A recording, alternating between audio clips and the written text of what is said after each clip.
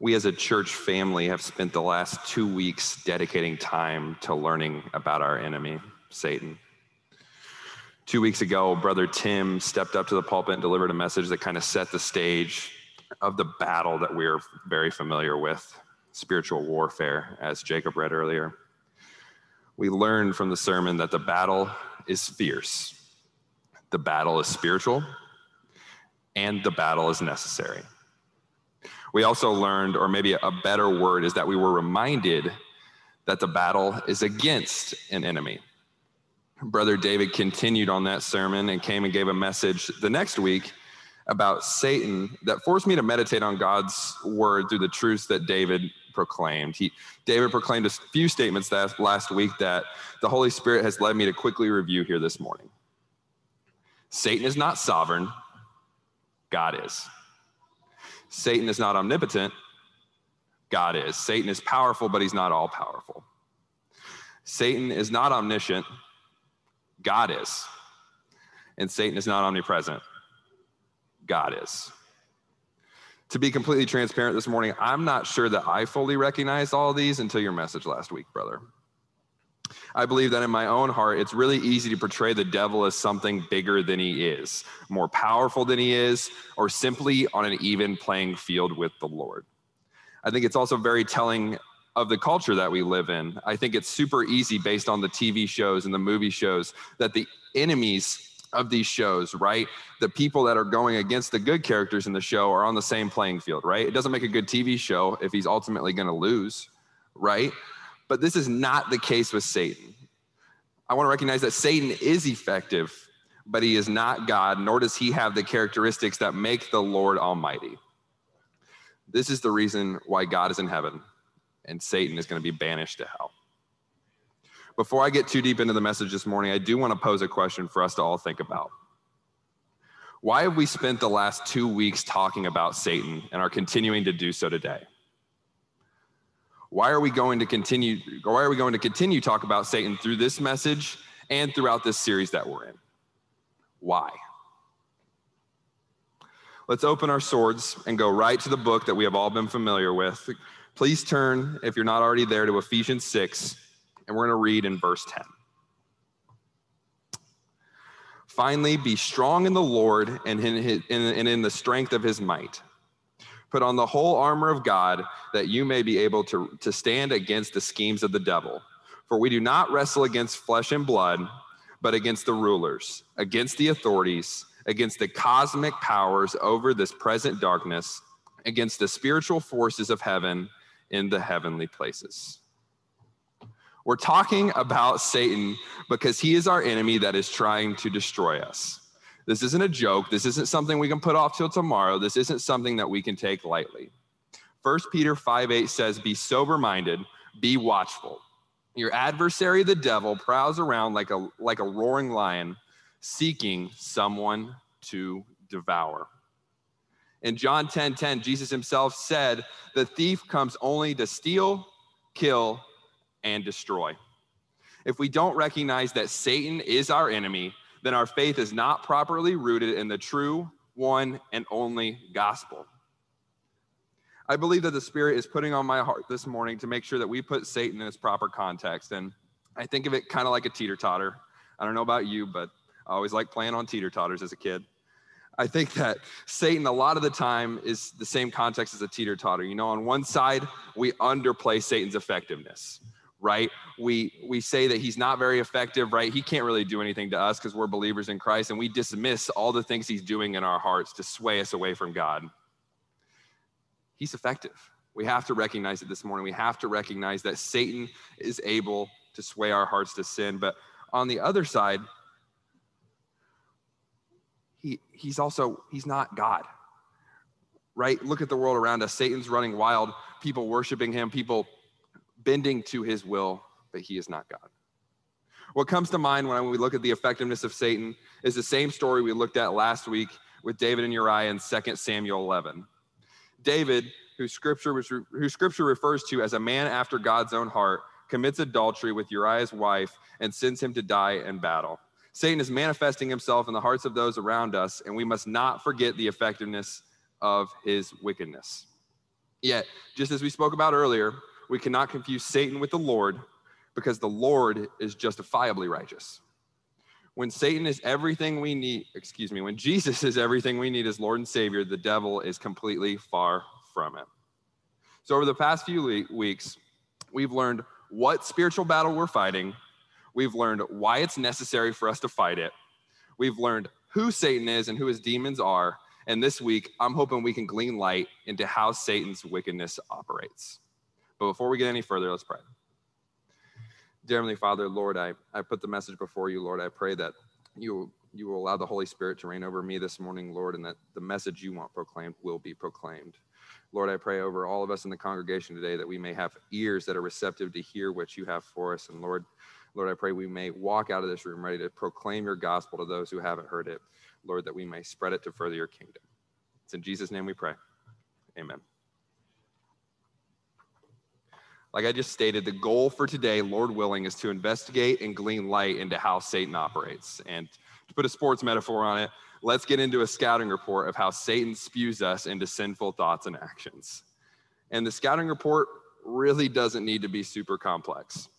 I could name off a big list. I could have Jake continue to use a PowerPoint on the screen to show all the things that Satan does to lead us to sin, but it's really rooted in one simple yet powerful truth. Satan blatantly lies and deceives. Satan doesn't have a deep toolbox of tricks, and his tricks have been the same all throughout Scripture. All we got to do is look and turn to them, which I want us to do. Let's turn to Genesis that we talked about as a church not too long ago, and let's look at Genesis 3 again, starting in verse 1.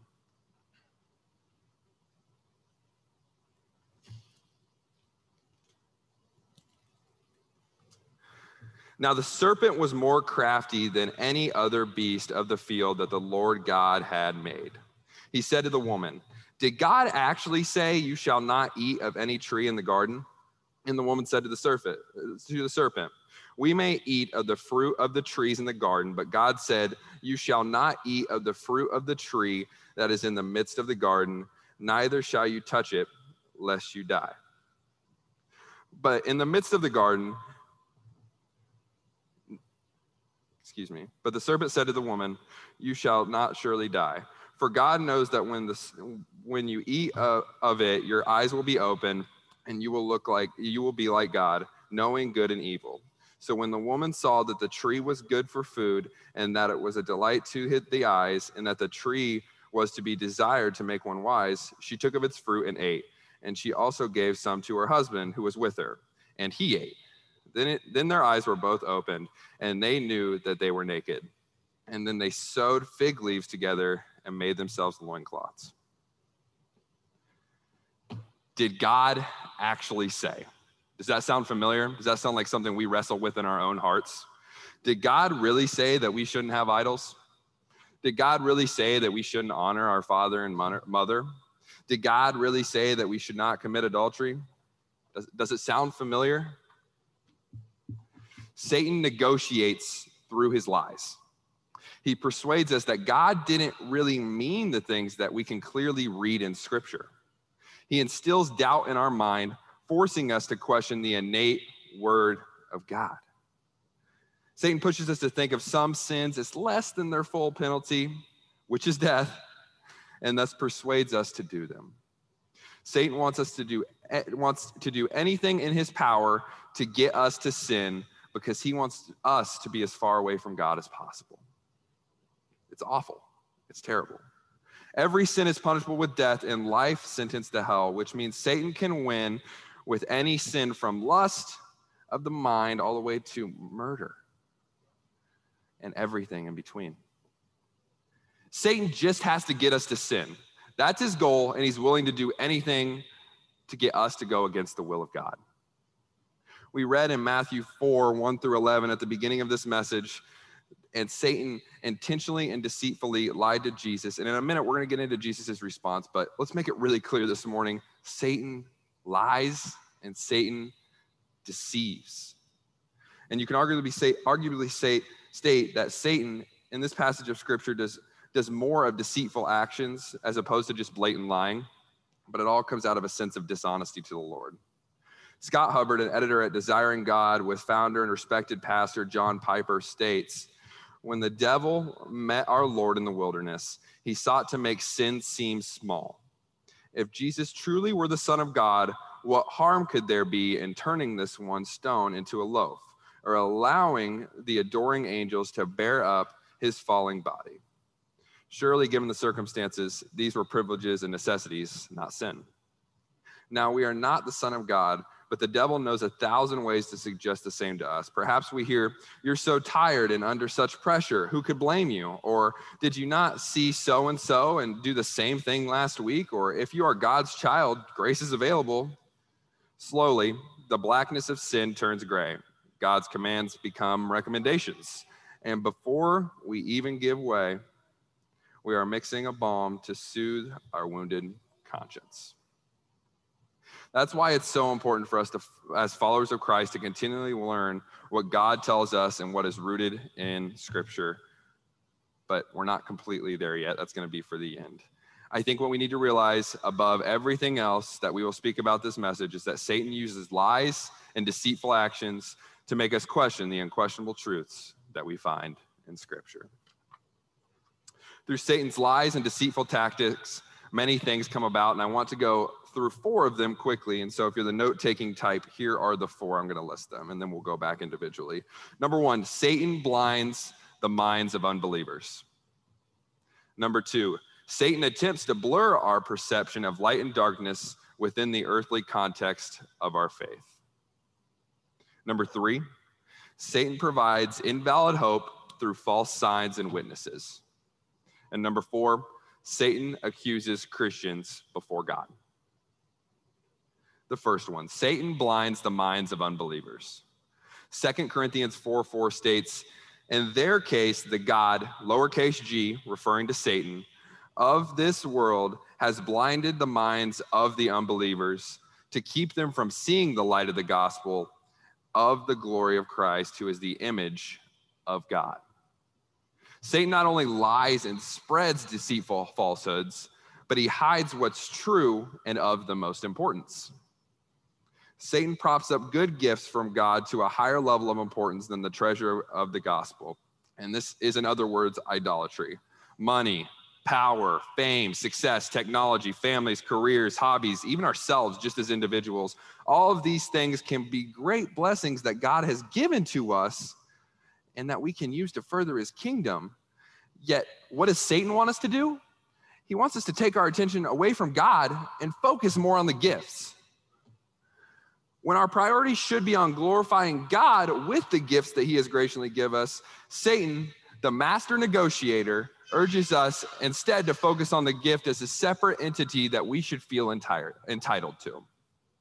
I feel like I continually focus on idolatry every time I step up here, but I think I'm continually called to do it. We can enjoy the gifts that God has blessed us with, but they shouldn't take focus off of the Lord. We must and are continually called to glorify God in our daily walk. We must, even when we aren't directly praising him, we can still represent our walk with Christ, right? And when we are enjoying the good gifts of his creation, we can glorify him in the process. Number 2, Satan attempts to blur our perception of light and darkness within the earthly context of our faith. Again, in 2 Corinthians, in chapter 11, verses 12 through 15, Paul states, And what am I doing I will continue to do in order to undermine the claim of those who would like to claim that their boasted mission they work on the same terms as we do. For such men are false apostles, deceitful workmen, disguising themselves as apostles of Christ. And no wonder, for even Satan disguises himself as an angel of light. So it is no surprise if his servants also disguise themselves as servants of righteousness. Their end will correspond to their deeds.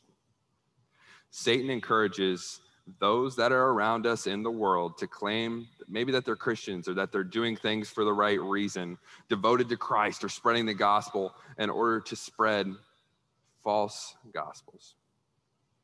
Brother Tim has come to the pulpit many times, and he said one thing, not just one thing, but one thing specific to this context that has really stuck with me.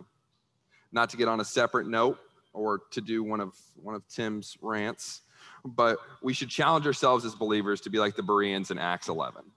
In verse 17, it reads in Acts 11, "Now these Jews were more noble than those in Thessalonica. They received the word with all eagerness, examining the scriptures daily to see if these things were so." We should ensure that those that are coming to the pulpit are truly preaching a truthful gospel and what scripture tells us. If someone comes to the pulpit and is not speaking biblical truths, then we should promptly, respectfully, and most importantly, faithfully do what scripture tells us to do. And instead of just leaving it there, I want to examine that in Titus 1:10-16. "For there are many who are insubordinate, empty talkers and deceivers, especially those of the circumcision party. They must be silenced, since they are upsetting whole families by teaching for shameful gain what they ought not to teach. One of the Cretans, a prophet of their own, said, 'Cretans are always liars, evil beasts, and lazy gluttons.' This testimony is true. Therefore, rebuke them sharply, that they may be sound in their faith, not devoting themselves to Jewish myths and the commands of people who turn away from that truth. To the pure, all things are pure. But to the defiled and unbelieving, nothing is pure. But both their minds and their consciences are defiled. They profess to know God, but they deny him by their works. They're detestable, disobedient, unfit for any good work."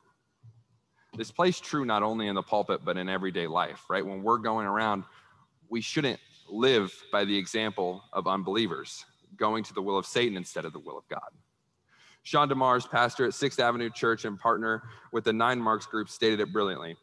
"These deceivers go out into the world with a teaching that is not of Christ. This teaching is perilous in that it separates men from God. John says that these deceivers are antichrists, and that means they are anti-Christ. Jesus came to tell us the truth about God, man, sin, and salvation, but these teachers come to tell lies about God, man, sin, and salvation. And so their ministry of deception is completely anti-ethical to Jesus's ministry and truth."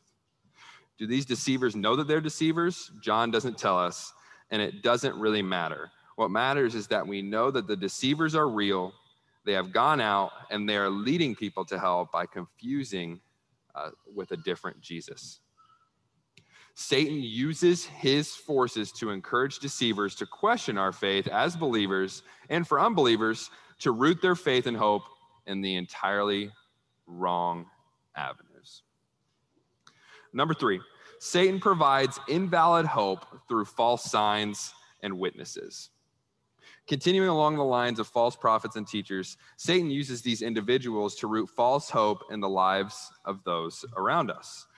We're encouraged again to devote our lives to everything else that's around us, and we live in a world that's attempting to pull us away from the very building we stand in today. I think that's really easy for us to see signs of higher income, success in our relationships, or getting out of some variation of a troubling time that you've been in, and pull ourselves away from the faith that's rested on the Word of God. The Bible tells us that it's even easier when Satan is whispering encouragement right behind our ears. 2 Thessalonians 2:9 states, "The coming of the lawless one is by the activity of Satan with all power and false signs and wonders, and with all wicked deception for those who are perishing because they refuse to love the truth and so be saved." The activity of Satan, the encouragement of short-term pleasure, the empty promises of big things and little punishment in the name of confusion kills. Satan can tease us, and he does tease us. I'm not trying to add confusion to this point in the message and start to make anyone question what gifts are good and what gifts aren't good, or if we're being teased or if we're being not teased or anything of the sort.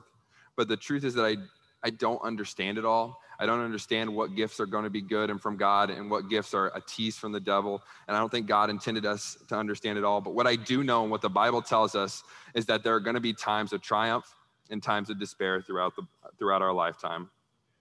There's going to be times when the blessings are easy to share about, right? And there's also going to be times where there's an abundance of evil swarming throughout our lives, often with seemingly no rhyme or reason. It makes me think of Job. While I do believe that everything happens for a reason, that's not necessarily the point that I'm getting at. What I am trying to get at is that we must keep our hearts pointed towards the one true King, our Lord and Savior, no matter what obstacles or successes are thrown at us. And as cliche as that is, I find myself so often looking at myself as the answer for my own struggles or my own success without going to prayer and being with the Lord. I find myself trying to do everything by myself instead of the Lord. And I guess that's a confession this morning. But what I can promise us today is that when we are truly start turning our hearts to looking at our situation with a gospel-centered focus, it starts becoming less about our own successes and our own shortcomings and more about God, which is ultimately the goal. Number 4, Satan accuses Christians before God. Revelation 12:10 states, "And I heard a loud voice in heaven saying, 'Now the salvation and the power and the kingdom of our God and the authority of his Christ have come. For the accuser of our brothers has been thrown down, who accuses them day and night before our God.'" Although Satan has been defeated, his accusations still run wild. Satan has lost, and he's a really sore loser. I think of the team that loses in a game and is walking off the court and makes remarks and it's really no different than Satan. Satan goes around spewing the same lies and deceit that he always has and encouraging anyone he can to repeat that wickedness. He's a sore loser, and he tries to bring everyone that he can down around him, and he's trying to get you. Make no mistake, Satan is going to try and target you, deceive you, lie to you, all in an effort to pull you away from God. But James stated in chapter 4, verse 7 of James, "Submit yourselves therefore to God, resist the devil, and he will flee from you." That verse in James is a good preview for the next several weeks to come. As I'm sure we're all aware at this point, we've been reviewing the enemy before we take a deep dive into the armor of God. In going through the armor of God, we're going to continue to review and learn what it takes to resist the devil so that he can flee from us. Let's not lose sight that there's a battle raging around us, but let's also remember that there's a victor, and his name is Jesus. And Jesus heard the lies, Jesus heard the deceit and the accusations, and he resisted, even though we fall so short.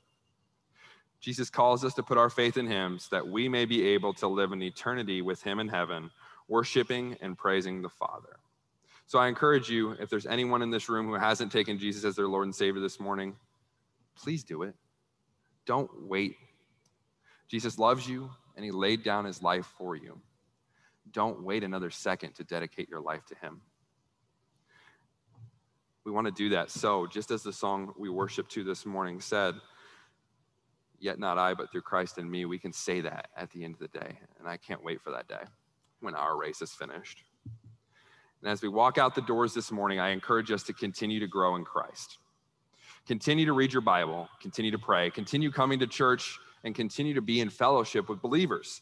Satan is going to continue his attempts to deceive us. He's going to continue to be a sore loser, but we need to be more focused on pouring ourselves to and learning about him, God, and more about going to be able, and more of that is going to be able to distinguish what God tells us and what is inherently true.